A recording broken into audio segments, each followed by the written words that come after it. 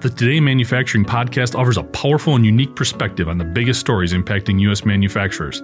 Anna Wells, David Manti, and Jeff Ranke apply their experience as editors of industry-leading brands Manufacturing.net and Industrial Equipment News in providing in-depth analysis of the latest headlines. Their insight, along with a mix of humor and human interest, makes Today in Manufacturing a go-to source. Keep pace with supply chain challenges, electric vehicle developments, labor struggles, robotics, and more by listening, downloading, and subscribing to the Today in Manufacturing podcast.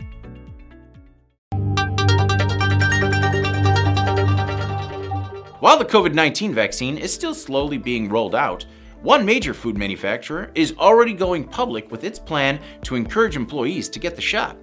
Chobani president and COO Peter McGinnis said in a January 22nd LinkedIn post that the company will give its employees up to 6 hours of paid time off to get vaccinated, devoting 3 hours for each of the 2 vaccine doses when it's available for them to receive.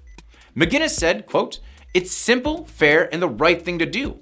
Our plant employees have been on the front lines of putting food on America's kitchen tables 24/7 during this pandemic. They're the heart of our company, and we'll do whatever we can to protect them." Norwich, New York-based Chobani, best known for its yogurt products, is reportedly working with state and local officials about opportunities for its employees to be vaccinated. Food supply chain workers weren't included in Phase 1 of any U.S. state's first phase of vaccine rollout, but food workers are part of almost every state's planned Phase 2, which looks to span February and March.